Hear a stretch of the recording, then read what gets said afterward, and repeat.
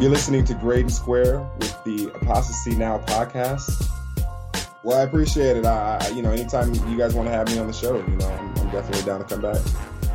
But yeah, you can follow me on Instagram. I'm most active on Instagram and Facebook. Then I'm pretty active on Facebook. And then also, I play a lot of video games. Like I'm a huge gamer. I'm huge on Star Citizen, the RSI website. You can just, follow me as Grade and Square, or my call sign is Extra P. So you can add me as that. But one other thing. If you are interested in the game Star Citizen and you want to join a cool federation of secular people who, look, we're not going to beat you over the head with it. We're not going to talk about atheism 24/7. We just want to play some sci-fi, fantasy game and set off into the stars. So if you're into that sort of thing, look us up as well. The Unified Federation of Astral Entities. That's what we're going by.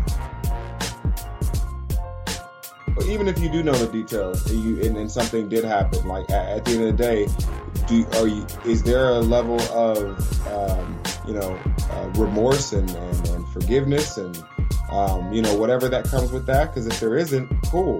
It lets me know that a lot of people are better off in the church community. At least there, they talk about forgiveness, however fake it is or whatever you want to call it.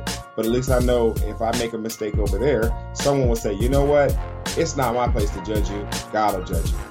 Now you're telling me I'm going to give more respect to them than you, and you're the secular community? Get your shit together, atheist community, because you're losing me. I'm not saying I'm going to go turn around and be a Christian, but if you're losing me, imagine how many other people you're losing just on some casual shit. You're listening to Grade and Square with the Apostasy Now podcast. All right, peace. Hit me up on Facebook if you guys have any questions. All right, man. See you later.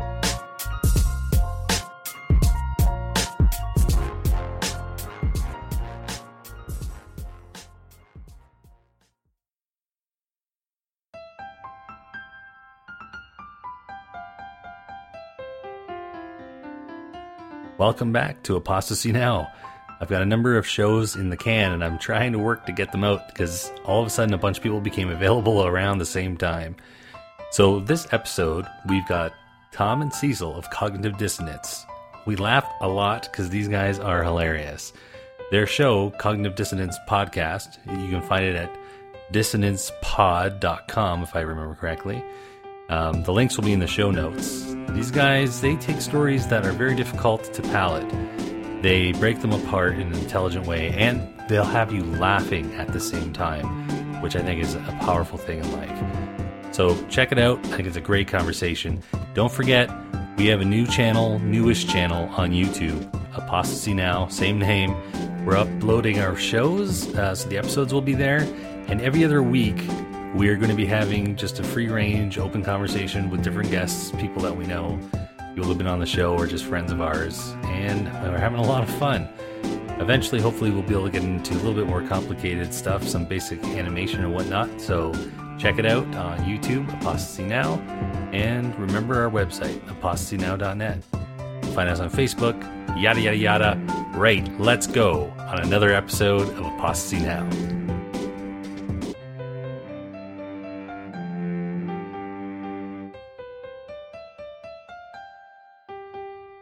There's no need to shout. I'm not shouting! All right, I am. I'm shouting. Because I'm very much a skeptic. I'm more of a skeptic than I am an atheist. I mean, atheist is a conclusion based on my skepticism. So you'd be better if you were straight? Yes. Wow. Anybody would be. That attitude is what is responsible for the rise of atheism. That's not what Islam is all about. Islam is peace. What is the penalty for leaving the Muslim faith? With the death penalty. Thank you. This is Apostasy Now. For people to get the information correct before they start yapping. Get ready to root for the bad guys. Resist it while you still can, and before the right to complain is taken away from you, which will be the next thing. Good. How you doing? I'm glad you can hear me on the first try. Well, it's a good day. We got you. Thank you very much for taking the time to talk to me. I'm just going to start recording right away. Okay. Well, just a real quick piece of housekeeping. Is just I've got some travel I've got to do for work tonight. So if we can keep it around an hour, that would be no problem. Ideal. Just because I don't want to show up late to sleeping in a shitty hotel. Yeah, and if I lose track, just say, "All right, dude, I give you a heads up." I'm just gonna fucking hang up. No, I won't even say anything. I'll just fucking, dude. You know what? I won't even tell Cecil I'm leaving, and I'm across from him. I just throw my fucking headphones on the ground and fucking put my dick back in my pants and leave. Well, I'm sorry to hear that your dick's not in your pants during recording sessions. I don't think you're that sorry. Hey-o. You're not the only one, at least. Alrighty, how you guys doing? Good. All right, man. We're great. We're great. Thanks for having us on your show. Yeah, it's my pleasure, man. I've been listening to your show for, I don't know, ever since I've been into podcasts. So like a week? Yeah, he's got a full... I'm like maybe 2-3 episodes into your back catalog. Pretty deep in there. Kind of an OG. Sometime after apparently you stopped doing movie reviews and got into the business of headlines. Somehow you make them funny, even though they're often really not. Oh man, movie reviews. That's OG. We were good at that. Yeah, Not good at that. We were terrible at that. We're the worst. Have you gone back and listened to any of those fucking train wrecks at all? No, I've only heard you mention those. Don't do it. If you have any self-respect at all, like any whatsoever, like if you are still a little appalled by Two Girls, One Cup, like don't listen to Everyone's a Critic. A tiny little Two critics, one cup, eh? I mean, our production standard is only marginally better, so. You guys, you keep everything so light. I honestly, sometimes you'll be talking about something and I'll be laughing with it. And sometimes you guys even say it while you're laughing. Like, this is so terrible. Like, this is a gift. It's a gift. Pretty much every week we say this is the worst thing we've ever done. Or the worst thing we've ever said. Yeah. You know, 100 years ago, I used to think, man, maybe one of these days I'll get involved in local politics and run for city council. I couldn't run for dog catcher after this show. Oh no. I couldn't run for fucking sanitation engineer after this show. Well, all you have to do fun is of the show is the worst shit. Jesus. If you have a conversion to Jesus, they'll take you. Then they'll forgive you me. could just lie about all of it. Yeah. Right. That's exactly it. I was a sleeper cell atheist. I was in there. I've infiltrated their ranks. I honestly, though, I don't know some of the stories that we cover. Like recently we covered a story where a young man cut his own hand off because he thought that he had offended God. He thought he offended Allah. Yeah. And he cut off his own hand and he served it to his own priest or cleric or whatever it is on a platter. And he actually had mistakenly raised his hand when they said, "Who has not prayed here?" or something like that. And he mistakenly raised his hand and then went home, cut it off, returned to that on a platter, etc. You know, unless you're making some sort of light or some sort of joke, I don't know how you cover that story. I really don't. I don't know how. I mean, unless you're like 100% a million serious, like they are on the news, where today a man in blah, blah, blah cut off his hand as he you know, that's the only other way to cover it. I don't know how you conversationally cover that story without making a little bit of fun. Yeah. If you editorialize horrible shit and you don't make light of it, and you read a story like that, what are you going to bring to the table that isn't self-fucking apparent, right? Exactly. I mean, like, are you going to say, like, you're going to get all serious and be like, you know, I don't think you should have done that. Really? Really? I bet, my guess is, and I am not a medical expert, but that probably hurt, and probably badly. I would also imagine that he is going to have a difficult time of it from now on. Going to masturbating with that hand will be difficult. Fuck, no, that was a joke. I can't even do it. I can't do it. It's outrageous. I'd still figure out a way to stump myself off, know, though. Yeah. You know, I bet you. Thing is you could probably reach your prostate. I was going to say, you could fist your own butt. Right? You know, I would have to get into easily. some butt stuff, which fine. You know, I mean, win in Rome there we go. or win in Pakistan. I don't know. Yeah, you could maybe somehow affix a fleshlight onto it. Somehow. You know? It's like back in the day when you had a pirate, you could have like a hook hand instead. You got a fleshlight. You got a fleshlight hand? Yeah, sure. That movie would be a fucking bestseller. I don't know if movies are bestsellers, but that movie would be one. Sold wherever fine magazines are sold. That'd be outstanding. So have we ruined your show yet? Yeah, how many minutes in are we? Yeah. We're like 5 minutes in. Oh, man, it'd be tough for you guys to ruin my show. I mean, you could try if you want. We could have some fun with it. Well, we will. No, we will. No. Thanks for the permission, but we weren't asking. Yeah, the articles about stuff like self-amputations, people stoning each other, strapping bombs on, usually when people talk about them, though, that's why people leave the room, is because it's just, they know, like, once it's said, you know everything you really need to know. Right. Yeah, the headline tells you everything you need to know with most of the stuff we cover. Yeah, if you're confused about how to feel about these stories, I feel like we're not having a conversation. I mean, honestly, because there are people that are confused about this. They're like, well, we need to really have a close examination about whether or not, blasphemy and apostasy is a legitimate form of self-expression. Fuck you! Like, that's, how about fuck you? We'll start from that standpoint, and then we'll make dick jokes afterwards. Yeah. Because if we don't start with the groundwork laid of fuck you, then I don't want to even talk. Like, we're clearly never going to see eye to eye on this subject.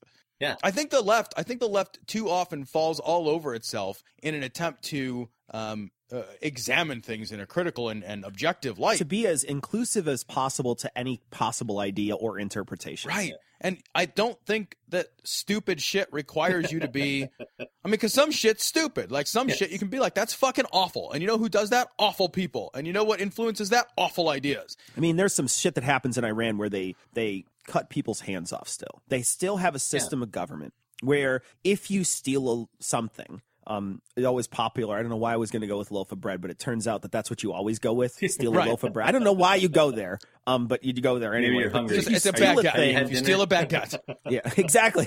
I'm looking for a bread bowl later. I just don't want to look at what it's stuffed with.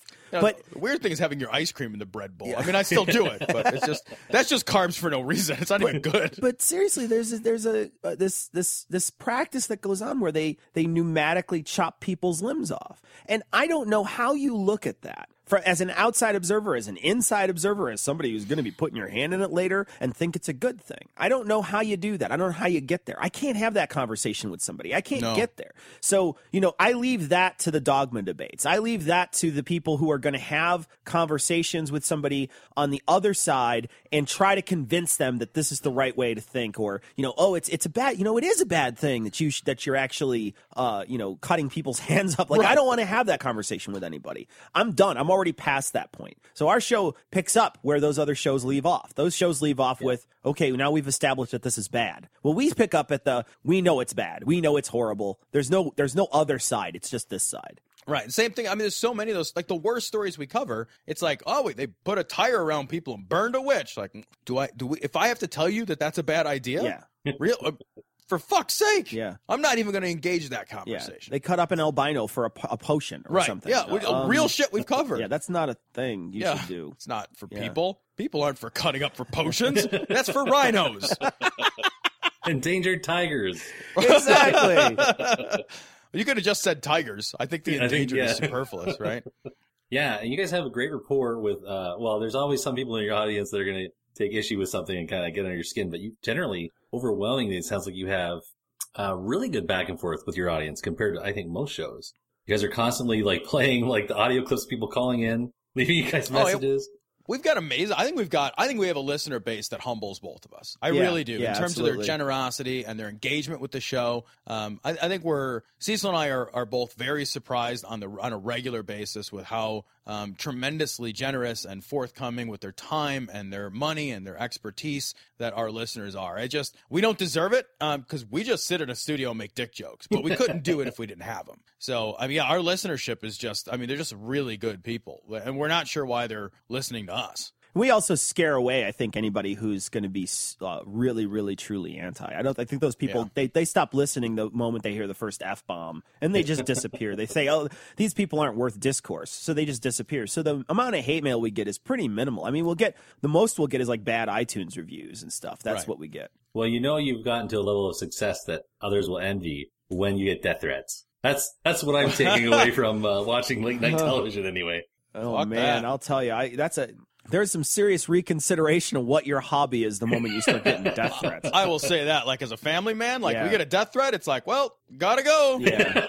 I'm not going to put up with that. I wouldn't put up with that for a fucking second. Yeah. Like, not to make a dick joke. Like, I have no illusions here that I'm changing the world. Yeah. I barely even changed my underpants. Yeah, just imagine saying this to your family. Like, listen, It's about dick jokes. It's worth the risk.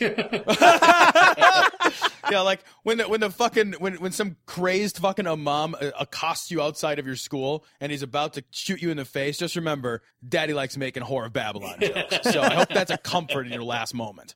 Yeah. If you hear some kind of foreign screams with someone with something strapped to their chest and my name on their lips, run the other way, dears. Run the other way. Right. We pushed this too far. Right. And of course, we're excluding the friendly family death threats, like eat your food or I'm going to kill you, that sort of thing.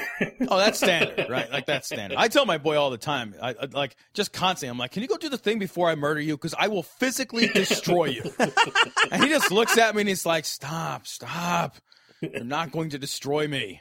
You're going to need me to change your diapers in just a handful of years, Dad.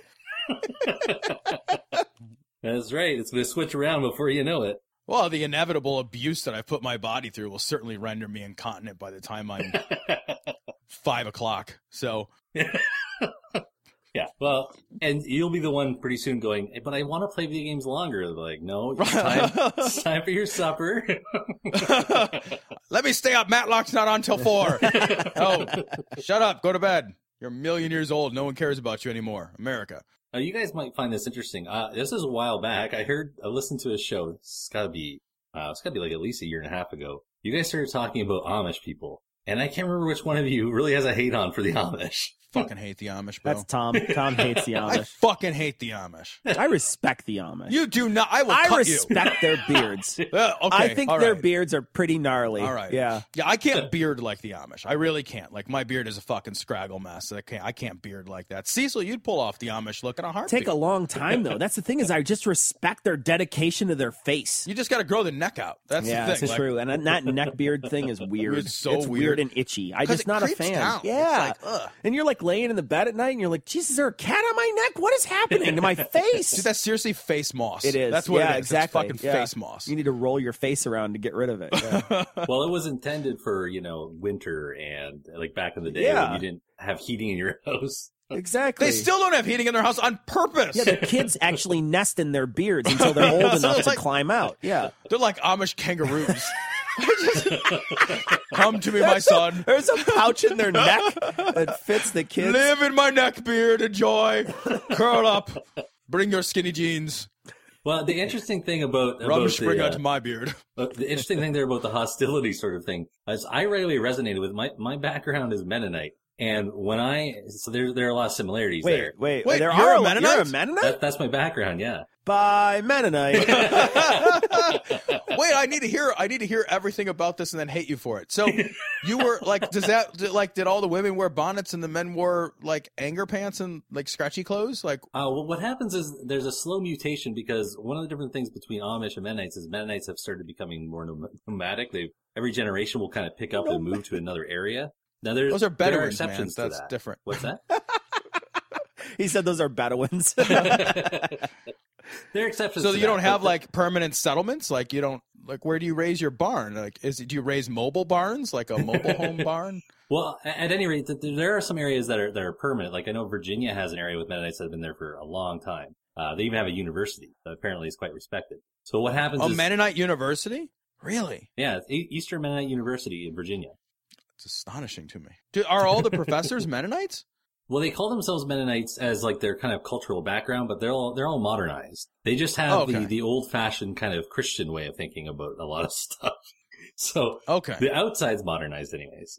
But anyways, yeah, so when you criticize something that's about the Amish or the Mennonites, most people that don't really know a lot about them think that you're crazy, right? They're like, why would you say anything bad about these people? They just run around their horses and their kids are running around barefoot. But there's a lot of really harsh negativity behind the scenes in those cultures. They're closed off cultures, really.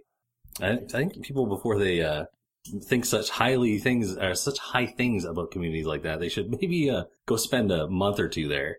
You know, the thing is, like, I think the tendency in America is to romanticize rural communities in general. I think we romanticize the idea of, the bygone age, and the Amish seem to represent a sort of false continuum of a bygone age where, the men were men and the women wore bonnets and, nobody had electricity. And, there's a reason that most of the world gets electricity and then doesn't say, no, pass, because it's awesome. And the Amish and the Mennonites and all the like the fucking backward butter churners of the world that are doing that shit on purpose are doing that shit on purpose as a way to create these exclusive communities. They're exclusive of the real world. They're deeply inclusive on their side. They do that shunning shit, which makes me nuts. I think that shit's evil. Yeah, it is really nasty. Yeah. The educational or lack thereof opportunities for the kids is tantamount to child abuse, I think. Yeah.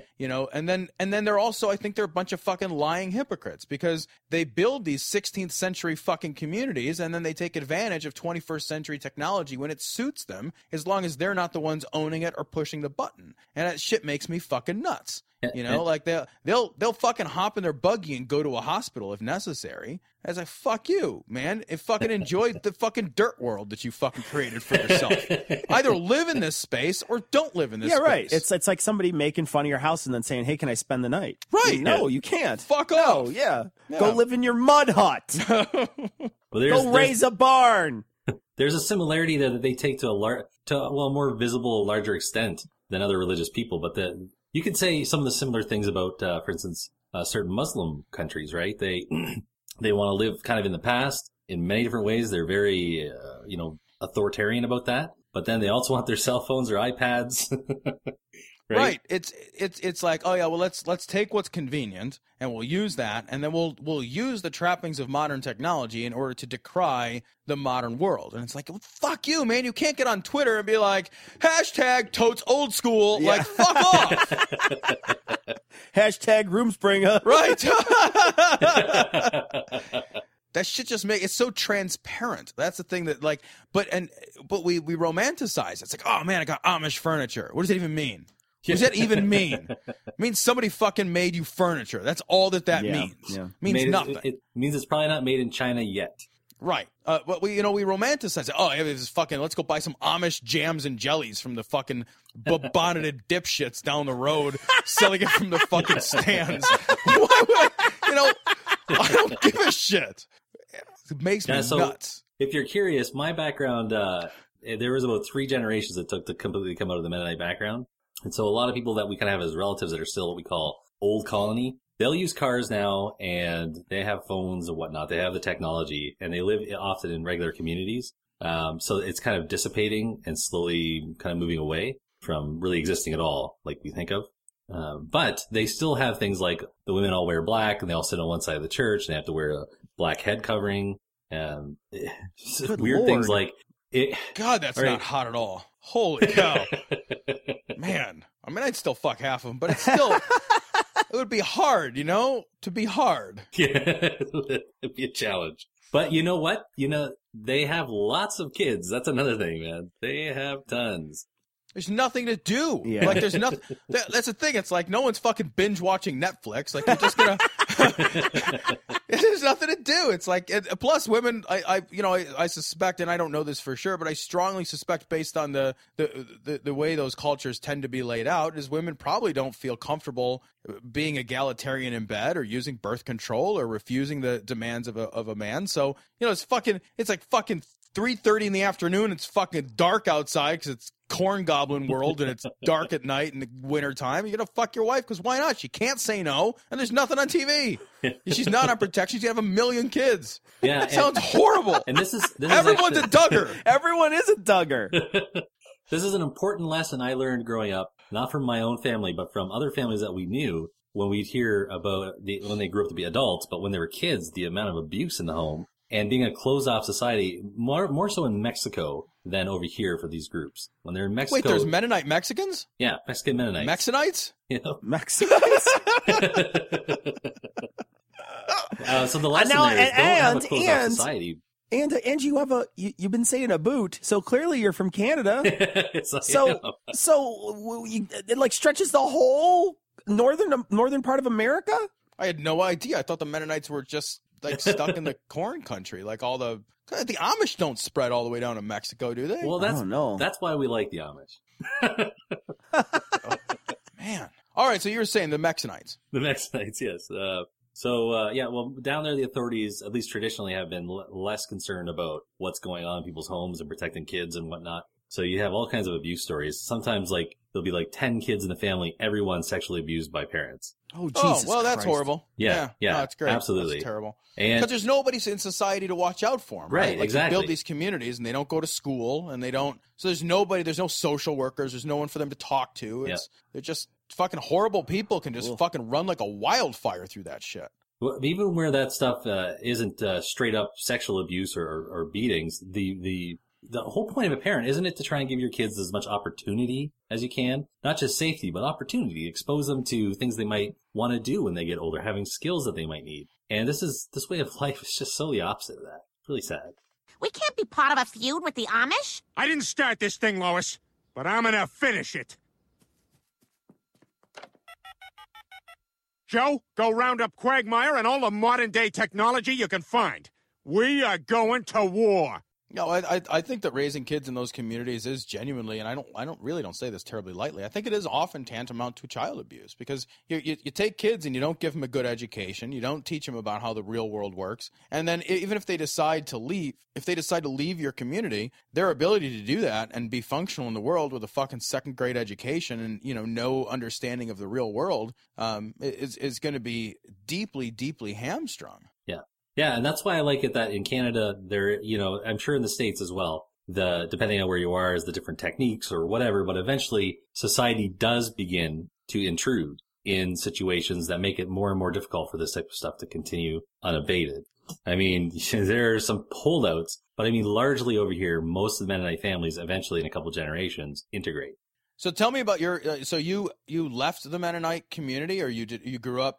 How Mennonitian were you? Well, mostly it's a mentality thing. My grandparents started moving out of the Mennonite background a little. My parents, they completely embraced modern society. They are both still evangelical Christians, which is where a lot of Mennonites it's the next step when they modernize. And I see myself as the next step, which is I'm an atheist Canadian who has a Mennonite background. And I'm on a Mac.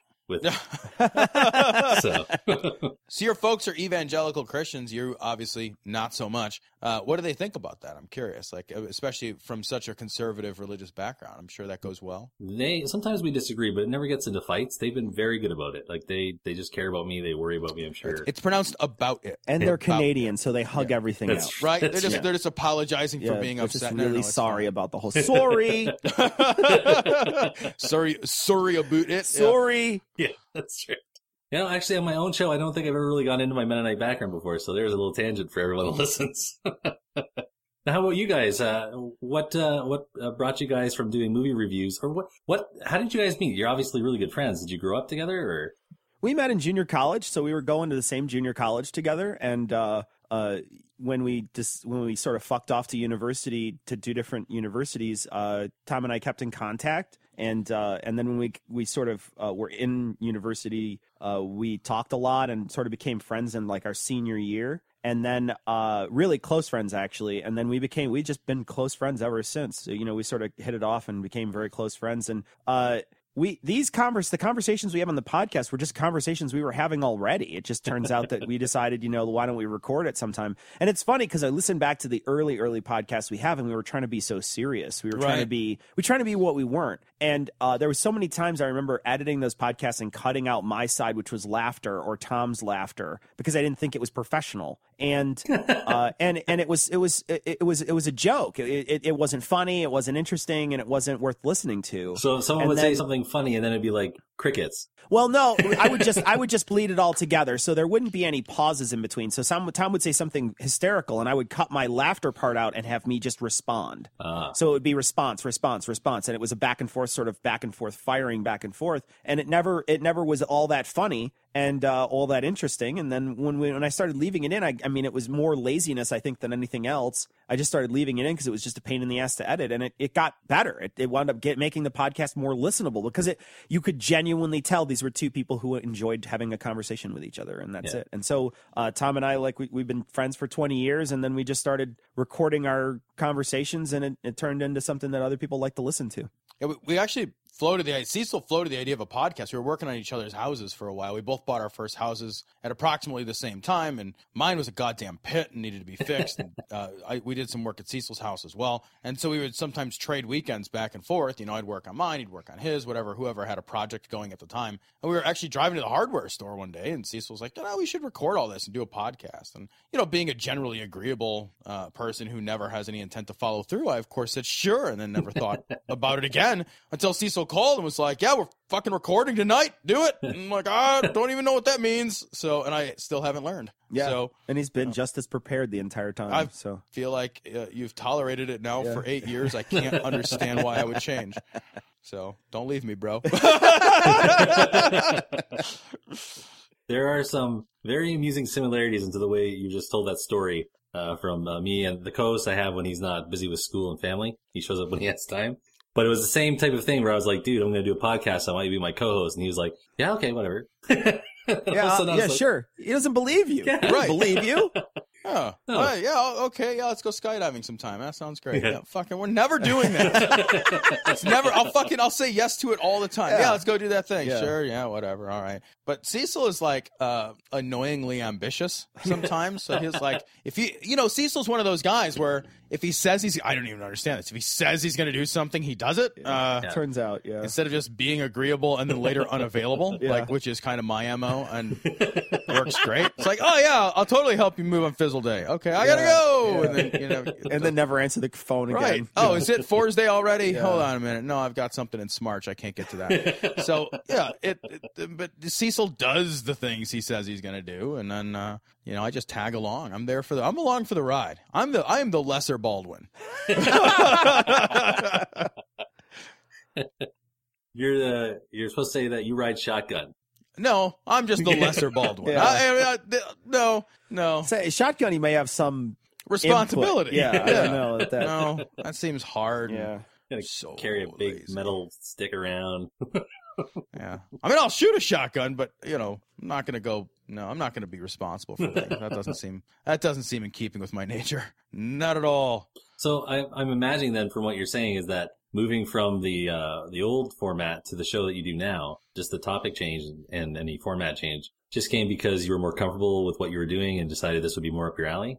Well, what happened was we were recording the old format, which was the podcast of the movie reviews, and we did movie reviews for not that many years. How many years was it? 4 years, I think. Yeah, something like that. It was like 4 years of movie reviews, and we were never very consistent. We were kind of off every other week, and then we'd take off 3 weeks, and sometimes we'd take off 4 weeks because we didn't really want to watch the movies. We'd say we'd watch a movie, and then we'd not want to watch it, and so then we kind of just sort of it really just didn't work out very well. But while we were doing the movie reviews, we started doing this news segment that we just thought would be fun to talk about little things, at the beginning of the show, what we called the intro.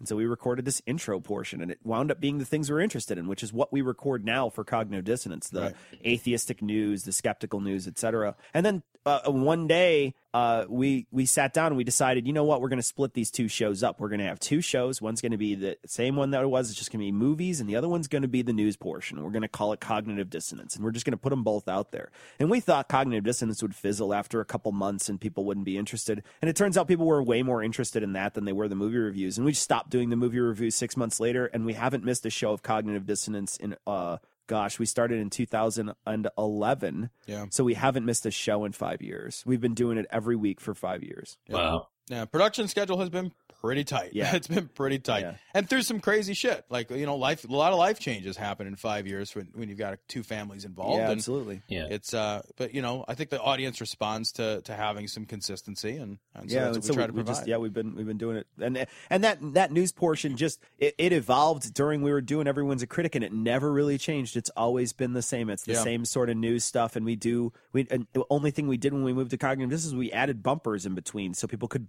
differentiate the segments between each other. That's all we did. Right. I remember when we sat down in your place and we talked about it, we were like, oh, this won't even be that much more work. We're really just going to need a new intro, some new bumpers, and an ending. Yeah. But otherwise, the content, the meat, is all the same. It's all the same. So, yeah. And also, congrats on your audio work. I am sort of when I have time, I get really obsessed with my audio, cleaning it up and putting stuff in. Sure, yeah. You guys have a great sound. to the quality. You know, even when we were recording, this is toot my own horn a little bit, even when we were recording separately in kind of bad rooms, I think we had pretty good audio. And I think the reason why is because we just, we recorded separately and then we mixed it in post and it wound up turning out pretty good. We do a Skype conversation. Tom and I would be in 2 separate rooms, like separated by 30 miles. We would have the Skype conversation. We would each record ourselves and then we would upload it to an FTP and then I would edit it together like it were a conversation. And it turned out great. It wound up sounding like we're in the same room together, and it wound up being the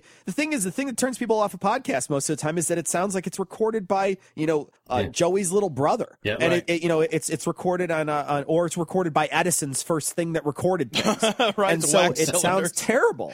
And so that's why I think a lot of people are turning off a podcast is because they just don't have good. They didn't think ahead, and they think, oh well, I'll just record a Skype call. Well, sometimes that doesn't work and it doesn't sound good. So people also, I think, don't edit, and Cecil spends a tremendous amount of time editing the show. Well, I can guess. Now that we've done this for 8 years, I think we're a lot more efficient at producing content than it used to be. But I mean, there was a time where we'd talk for 3 hours for an hour-long show. Yeah. And Cecil would edit that shit down to an hour because you have to recognize and respect your audience and say, look, this isn't funny or insightful. It goes. Yeah. And there's so many shows that it's just like, well, whatever it is, it is. Yeah, I'm talking about X, and it doesn't matter if it's funny or interesting or if it just or if the story even has a point. Right. Sometimes the story has no point at all, and someone will just go off on a tangent, and you're like, wait, what was I talking about? Oh, nobody cares. I mean, we've heard shows where somebody's like, oh, wait, I got to go feed my cat. Yep. And they're just, and they for real, just they get seriously up and feed their cat. Get up, leave, and it's 5 minutes of silence. And you're wondering what's happening. And then you hear them having conversation with someone really far away from the microphone. You just hear, and you're wondering why the hell you're listening to it. Well, Google Hangouts are perfect for that.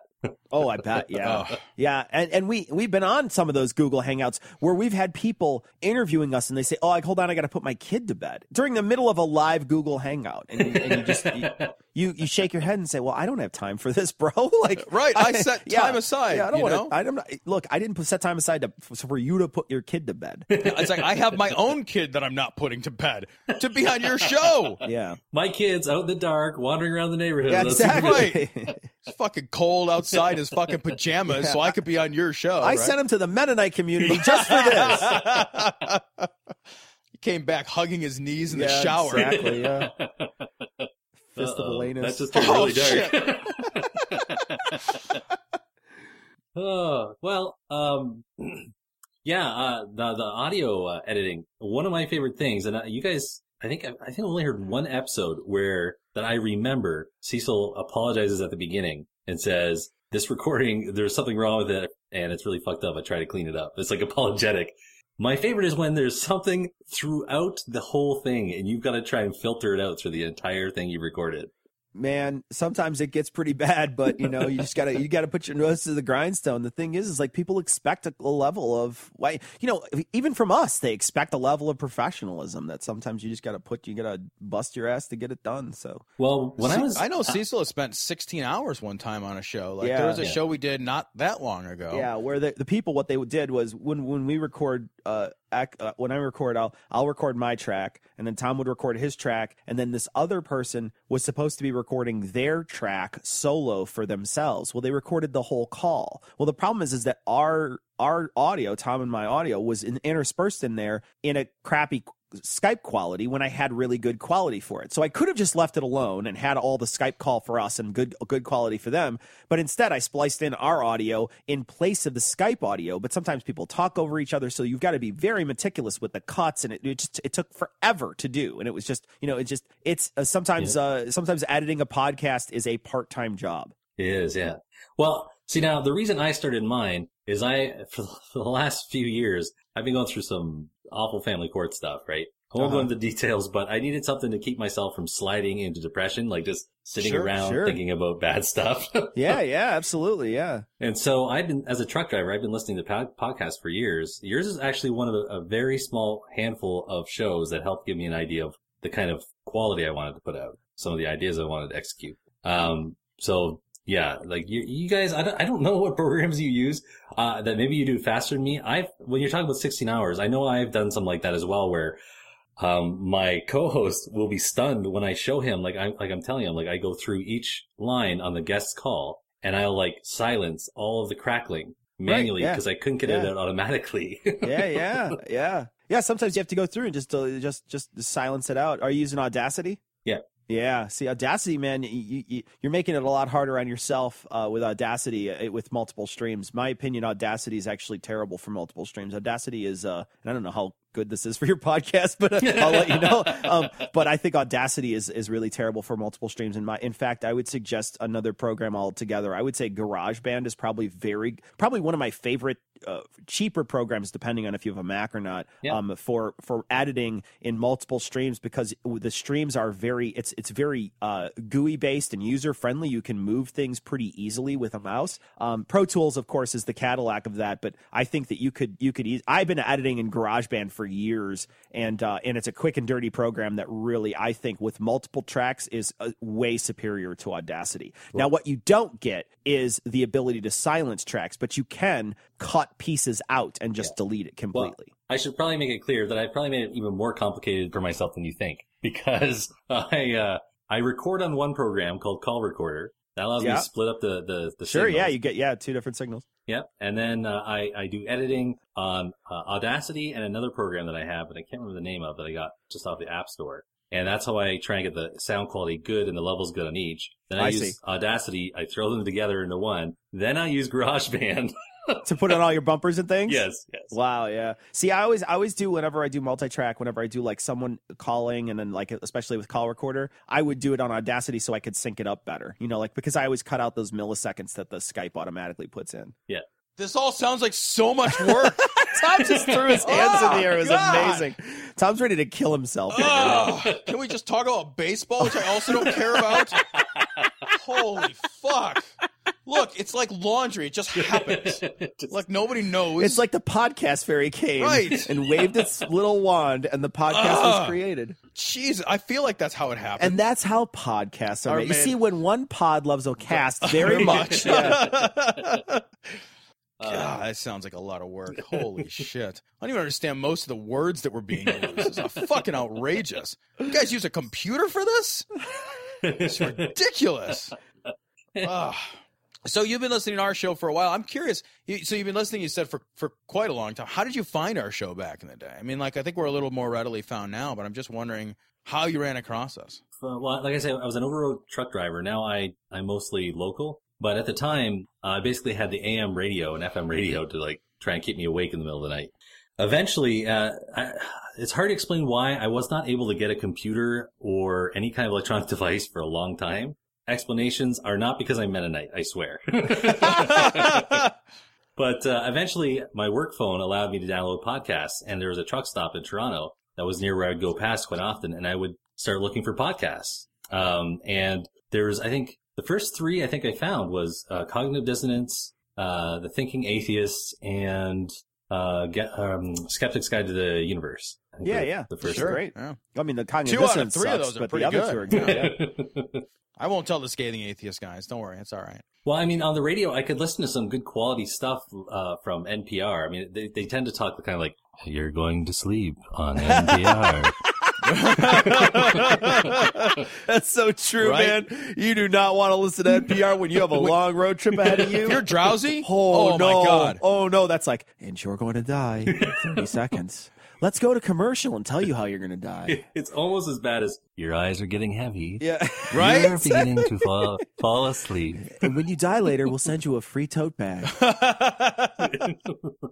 For a pledge of one tombstone. Oh, yeah.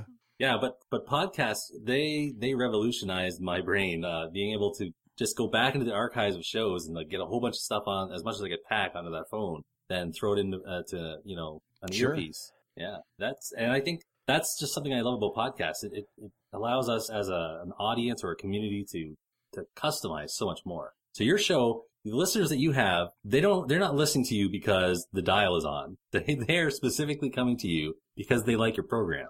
Yeah, they have to download it. We're not preloaded, so you gotta do the work. So that's just part of the whole. I think that's just part of the whole on-demand entertainment movement. That's nobody. I can't even imagine the idea of watching television live or listening to live radio at all anymore. I listen to NPR programs all the time, but I don't ever listen to one of them that I listen to on Stitcher. I recently had work done on my car. They disconnected my battery, and I didn't reset my radio stations because there's nothing I would reset. Like, why would I? My phone is my radio. Like, I can't even imagine the idea of being like, oh, let's listen to something where I just get interrupted every now and again with fucking hair commercials. Like, fuck that.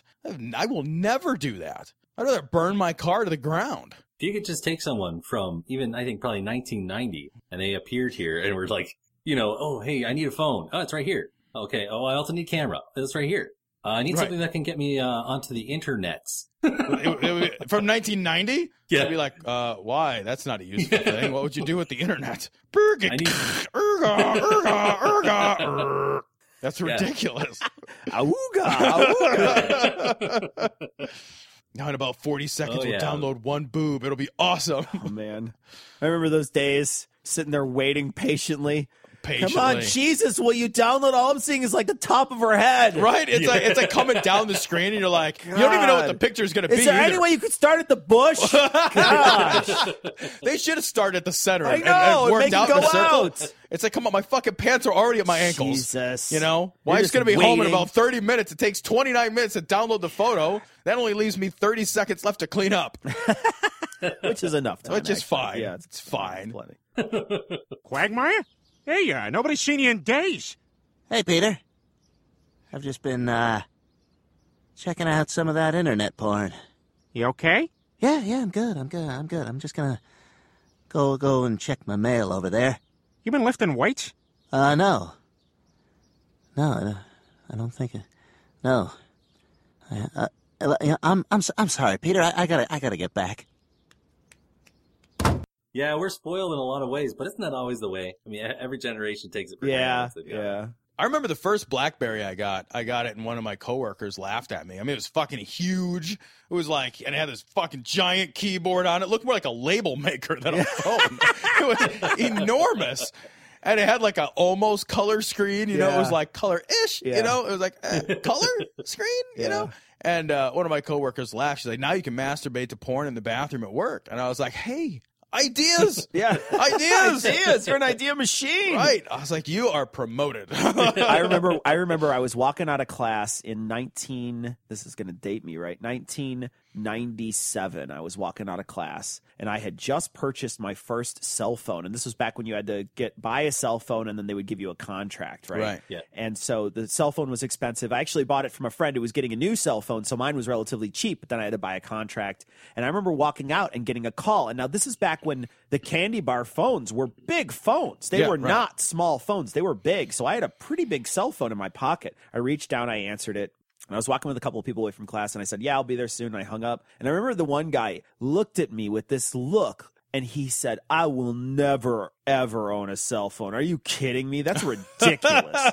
That's the most ridiculous thing I see. That's the most useless item I've ever seen. And he's going on about it. And at the time, he was right. Sure? He was right. It was a superfluous item. We didn't use them. We didn't know how to use them. We didn't understand the value of them. And then nowadays, could you imagine someone saying that out loud? I mean, you just be like, what are you, a fucking idiot? Of course, it's the most, it's the only phone I have now. Yeah. I don't even have a landline phone. Dude, I won't go anywhere without my phone at this point. Yeah. I mean, I won't go in my own house. I typically won't go from room to room. Yeah. Without my phone. I just instinctively grab it. It's like I'm just going to have that with me. Yeah. My son is 9. He has a fucking iPhone. Yeah. Because he's 9 already. Like, get an iPhone. What the fuck, bro? Like, how am I going to text you? Get a job, kid. What the fuck? Jesus. I think my first cell phone was in 2000. I was in university, and I got it. Now, I went to school for theater, which is great for your personality. It's an awesome way to be an over-the-road trucker. I got an English degree, bro. I'm right there. I know exactly what you're going through. I got a philosophy degree. So I remember I got the phone, and obviously they were chunkier and clunkier than they are now. Hey, so am I. It had a liquid crystal display that was black and green, no other colors. It was just numbers and letters. Yeah. And I do Play remember Snake on that bitch? I had it for about 3/4 of a year, and I did hate it. There was very limited use for it, like you're saying, and the one thing that it seemed to be useful for was people getting mad if I had it off. Because once I had it and they wrote down, this is your cell number for anything theater related, if you didn't have your phone on, they'd be so mad at you on the answering machine. Yeah, I remember those. Yeah, they were also built like fucking tanks, though. I remember driving like now. If you buy a phone, you got to buy a case, and you got to put a case on your case, and if you fucking sneeze at it, they fucking combust. Like they fucking like, I broke it 1 million pieces. Now you owe $1 trillion to somebody. Back in the day, I remember I had a Nokia candy bar phone. I'd put it in the visor of my car. I had my windows down. I was driving. I was merging onto the I-80. I was doing about 60 miles an hour coming into the merge off of the exit. My phone flew out of the visor onto the expressway on the entrance ramp. I pulled the car over, watched for it, ran out, grabbed it. It was the battery pack had popped off. The phone had popped off. It had a scratch on it. I put the battery back on, and that fucker worked for like 2 more years. Oh, wow. It was amazing. Nice. I don't know why they didn't line the Humvees with those when I know. they sent them over to Iraq. They were amazing. Yeah. They didn't do anything. You could play Snake on it. That was the only thing you could do with the fucking thing. Just put a cord on it. Use them as a weapon. Just swing them around your head. Exactly. Bludgeon people. Yeah, man. Year 2000. That was only a couple years ago, right? Yeah, I feel no like kidding, that's right? got to be true. I'm not going to be 40 this Christmas. Yeah. So, you guys, okay, so do you identify, I know you're both atheists, you're both skeptics. When you're doing your work, are you identifying mostly along the skeptic line? That's the impression that I get. Just kind of challenging bad ideas, breaking them apart.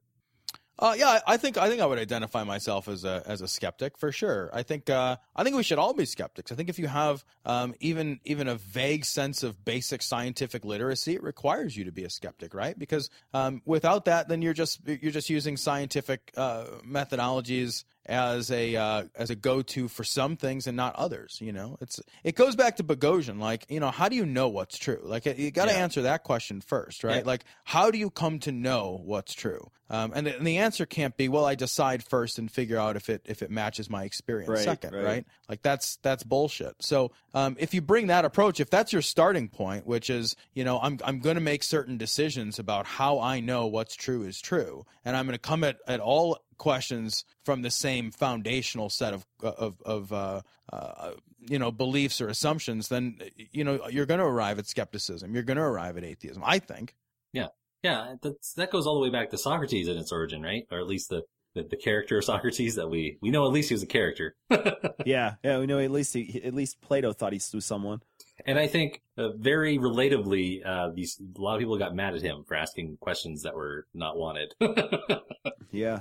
Well, that's the thing about questions, right? Like, I mean, questions are wonderful, but they're the most delightfully dangerous form of expression, right? I mean, to put a question mark at the end of something is just so much more satisfying for a lot of people, but quite dangerous. You know, we have this tendency to use periods when question marks are more appropriate. Yeah. Question marks invite us to continue a conversation, whereas, you know, a period invites you to end it. And, I mean, that's the methodology, right? Like, that's the Socratic method. That's what science does. Science isn't there to put periods at the end of sentences. It's to encourage the question. Yeah. Well, there's 2 things that are really seen as dangerous to anyone that's authoritarian, I guess, a regime or an individual. One is questions, and the other one is laughter. If you can make jokes about somebody who's supposed to be in power over you, that makes them feel less secure. Oh yeah, for sure. Right. Well, I think Cecil and I both, you know, I think we both generally believe in the beyond just the fact that it's fun. I think we both genuinely believe that, you know, humor is a powerful force in the world. I have no interest in being in a world or in, you know, or honestly in relationships of any kind with people that have no interest in humor, that are humorless. Yeah. Right. That's not a world. That's not a world I will create for myself at all. You know, humor is intensely powerful. Yeah. Oh, absolutely. When I was very young, one of the first people I really took to outside of my family as a kind of an idol, I guess, or a role model, I'm not really sure which word is right, was there was Robin Williams. Before him was Bob Hope. Bob Hope was the first one I remember. I turned to my mother one day watching the show. I had been in a bad mood, and now I was laughing. And I said to her, this is really powerful. If you can make people laugh, you can really change their lives. This is when I was just a kid, when I figured this out. Yeah. It was a hell of a revelation as a kid. Yeah. Dude, that's a great revelation. Yeah, my favorite actor even to this day. Yeah. But my favorite actor even to this day is actually John Candy. Sadly, he's dead, but he was just very well grounded. His humor was so grounded in everyday life. John Candy of Canadian Bacon, if I'm not mistaken. And right. Uncle Buck. Whereas I prefer of Uncle Buck. Uncle Buck. I remember flipping that fucking pancake with a snow shovel. Love it. That's awesome. I'd eat that whole pancake, man. I know. I'd power that thing down. You'd have to take it to Canada to get that much maple syrup, though. To a very large extent, if you guys ever watch an old John Candy movie, like Uncle Buck, one of his later ones where he's more himself, that is very much like a lot of my family members. That the way he behaves and even the way he looks. So there you go.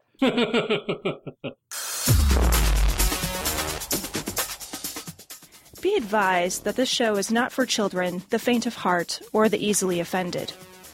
The explicit tag is there for a reason.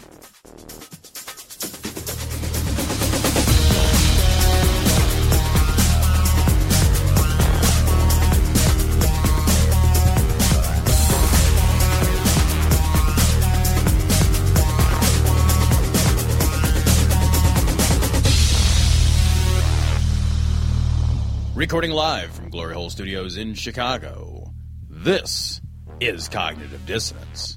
Every episode we blast anyone who gets in our way. We bring critical thinking, skepticism, and irreverence to any topic that makes the news, makes it big, or makes us mad. It's skeptical, it's political, and I think Cecil's out of coffee. And there is no coffee. Ah! Pretend you're mine tonight. We're almost at an hour. I guess one more curiosity I have is Sure. You guys, much more than someone like myself, you've been to a number of conferences, you've circulated, you've been doing your show for a long time. What's kind of your view of sort of the community or communities as they're kind of mingling with one another? What do you see when you're looking out right now? Where are you hoping that it'll go? Gosh, there's so much to say about that. I will say this. The community itself needs to get its shit together. There's a lot of things that divide us, and I think they're petty and they're bullshit. And I think that we agree on so much, and we pull ourselves apart over so little all the time. Yep. And there's great minds on both sides that won't even look at each other anymore. They won't even talk to each other because they've got it in their mind that this other person is worthless. That because they have one idea that they disagree with, or two ideas or three ideas that they disagree with, that the other person has nothing of worth. And I feel like that is a terrible, terrible road to go down. There's a lot of great minds on both sides of, and I'm speaking specifically about the feminist issue in our culture, in the atheist culture. There's great minds on both sides, and the problem is people won't look at both sides. They'll have to pick an avatar. I've got to pick which side to be on. Am I a dark side Jedi, or am I a dark side Sith, or am I a light side Jedi? Which am I? And maybe we have too many Dungeons and Dragons players in our community. I think, there's people who just want to be on a team. Yeah. And when I look at it, I can look at both sides and see great minds thinking about some really cool stuff when they're not talking about that one issue. Yeah. And it's a real tough thing. It's a real tough place to be in right now in the community. It's tough to be neutral on that. We get pressured on both sides all the time. And it's real tough to just be neutral and say, you know what, I don't care about it. I just don't care. I don't care enough to pick a side. I don't care enough to don your jersey. I just don't want to think about it. Yeah. What I do think though too is that the community is generous, that the community has a lot of optimism, and when we channel that or help channel that, I'm not going to say I channel that, but we've helped channel some of that optimism and some of that generosity before, and it's such a force for good in the world that if we can just forget about all the bullshit, we could channel a lot of optimism and a lot of goodwill to much better things, much more worthwhile pursuits. When it comes to conferences, I think that a lot of conferences are great when you're first starting out. Yeah. They're great to meet people. They're great networking things. They don't have a lot for the advanced thought atheist. If you're somebody who has read a lot of books, if you've listened to a lot of podcasts, you're going to show up at one of these things expecting something to sort of go to the next level, and you're not going to find it. At least we haven't found it yet. What I think you get at the events is more a camaraderie, a group of people that, especially if you come from an area where you just can't be an out atheist or you don't know a lot of atheists, you show up at one of these things and you get a chance to talk about stuff you haven't talked about in a long time. So there's benefits there, but we found that the conferences as a learning tool have never been all that great. And we've been to some of the best ones, and we've never found them to be super informative. Now, we've bailed on most of the talks, to be perfectly honest, and gone to find people. That's usually what we do. It's and that has been a wonderful experience. Yeah. Going to find the people has been genuinely wonderful. I want to speak real quick to something Cecil had said about the divisive nature of our community, and I've thought about this a little bit more recently. And what occurs to me is that part of this, I think, stems from really deeply good intentions, intellectually good intentions, because we have this idea that if there's anything that is a defining feature of atheists in general, and there's very little that is, it's this idea that we can know what's true. And part of the problem is that if you start off thinking, I can know some true things about the world, and there should be truths about the world, and then you find yourself in the unwelcome position of being at odds with somebody who has another truth about the world, then that reflexively, I think oftentimes we're reflexively defensive in staking our flag in the ground and saying, this is the position, this is the hill I want to die on, because so frequently people in the atheist community have been told, almost everybody has to deconvert, right? Most people don't start off from a position of atheism. They start off from a position of religiosity. They have to deconvert, move into atheism, and then they have to plant that flag on that hill and say, okay, there are things in the world which are true. There's a way to come to knowledge and come to truth. I've developed a methodology which has helped me come to knowledge and truth. If I apply that across the board, I should come to true and knowledgeable things. And then when you move into gray area topics such as feminism and social justice issues, those are much less black and white than something like the God issue. And if you apply the same, I'll be able to learn exactly what's true, arrive at a conclusion, and stake my flag upon a hill. If you apply that same mentality, oftentimes you become very inflexible intellectually. And I think that that's really unfortunate, but I also do think that it's an inevitable byproduct of kind of the deconversion process and kind of the intellectual stream that comes along with that. Yeah. Just a thought while listening to you guys talk, do you think it might help a little bit if maybe what's going on is these conferences all try to kind of encompass the same sort of really important things? Do you think maybe we've gotten to the point now where it'd be helpful for more specialization to occur between the different conferences? That might ease some of the tensions a little bit, right? If there's a conference, for instance, where certain social justice issues are going to be focused on, then they might feel like they're being taken seriously, the people who really feel passionate about it. You know what I mean?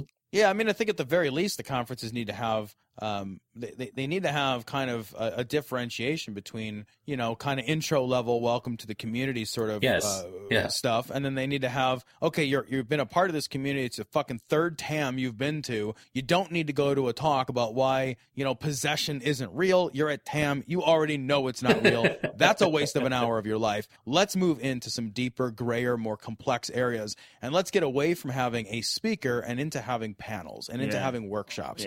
And, let's dig in and learn something and then find points of connection. Being lectured to is great when you need some basic knowledge. Yeah, some basic knowledge. Yeah. When you're at the 096 level, fine. But if you're sitting around like, okay, man, I got my prereqs in the books, what's next? You really need a smaller class size and some deeper thinking. For sure. Now, and you're not going to find that at a conference. You're just not right now the way they're structured. Yeah. How common is it to have debates set up on issues? Is that pretty rare or pretty common in your experience at these events? I haven't seen any debates, like actual debates. I saw one, I think at TAM there was one debate, and it was pretty mild. It was a pretty mild debate. It's more panel stuff. Now, at the risk of people getting out of their chairs and whacking each other with their chairs at a debate, which I suppose could happen, I think debates are really healthy for this type of stuff. You get to kind of basically listen to arguments from both sides as opposed to getting personal about yourself. I would love to see an Oxford-style debate that has, like Rebecca Watson on one side and Thunderfoot on the other. Yeah. I would love to see that. I would love to see those two, try to hash this out, try to talk it out, try to figure it out. I don't know. In a controlled, moderated environment. It's a moderated environment. It's not, I get my talk and I get to make my little video. It's, let's have a conversation. Let's figure it out. That shit makes me nuts. They're like, I'm going to fucking put my video up and you're going to put your video up and our videos will fight each other. And it's like, man, why don't we go in the same room? Yeah. Because that's the sort of like road rage mentality. Yeah. It's like, as long as everybody's not in the same room, it's real easy to be like, I told hate your guts! Yeah. Exclamation I'm gonna be a point total 111. dick. Yep, I'm gonna be a dick, and I Right. can be a dick because it's not that I'm anonymous, but I'm far enough removed from you that I don't have any kind of sense of being civil. Yeah. And I think when you get two people in a room that disagree, all of a sudden they're real polite. Yeah. And they realize, oh, I'm talking to a human being. Oh, look Yeah. at that. They have skin and eyes and feelings and a heart just like I do. I get the impression that a really good example of someone who was very steeped and very experienced in debate was Hitchens. And I get the distinct sense that a lot of the people he was debating with most heavily on the stage, he was actually on very good terms with off the stage. And I can't speak for all the relationships, but I think that from the people I know who've been in debate clubs, they've done a lot of debating, this seems to be something where they don't feel it, they have to take it as personal when they get used to doing this in, like you say, this controlled fashion.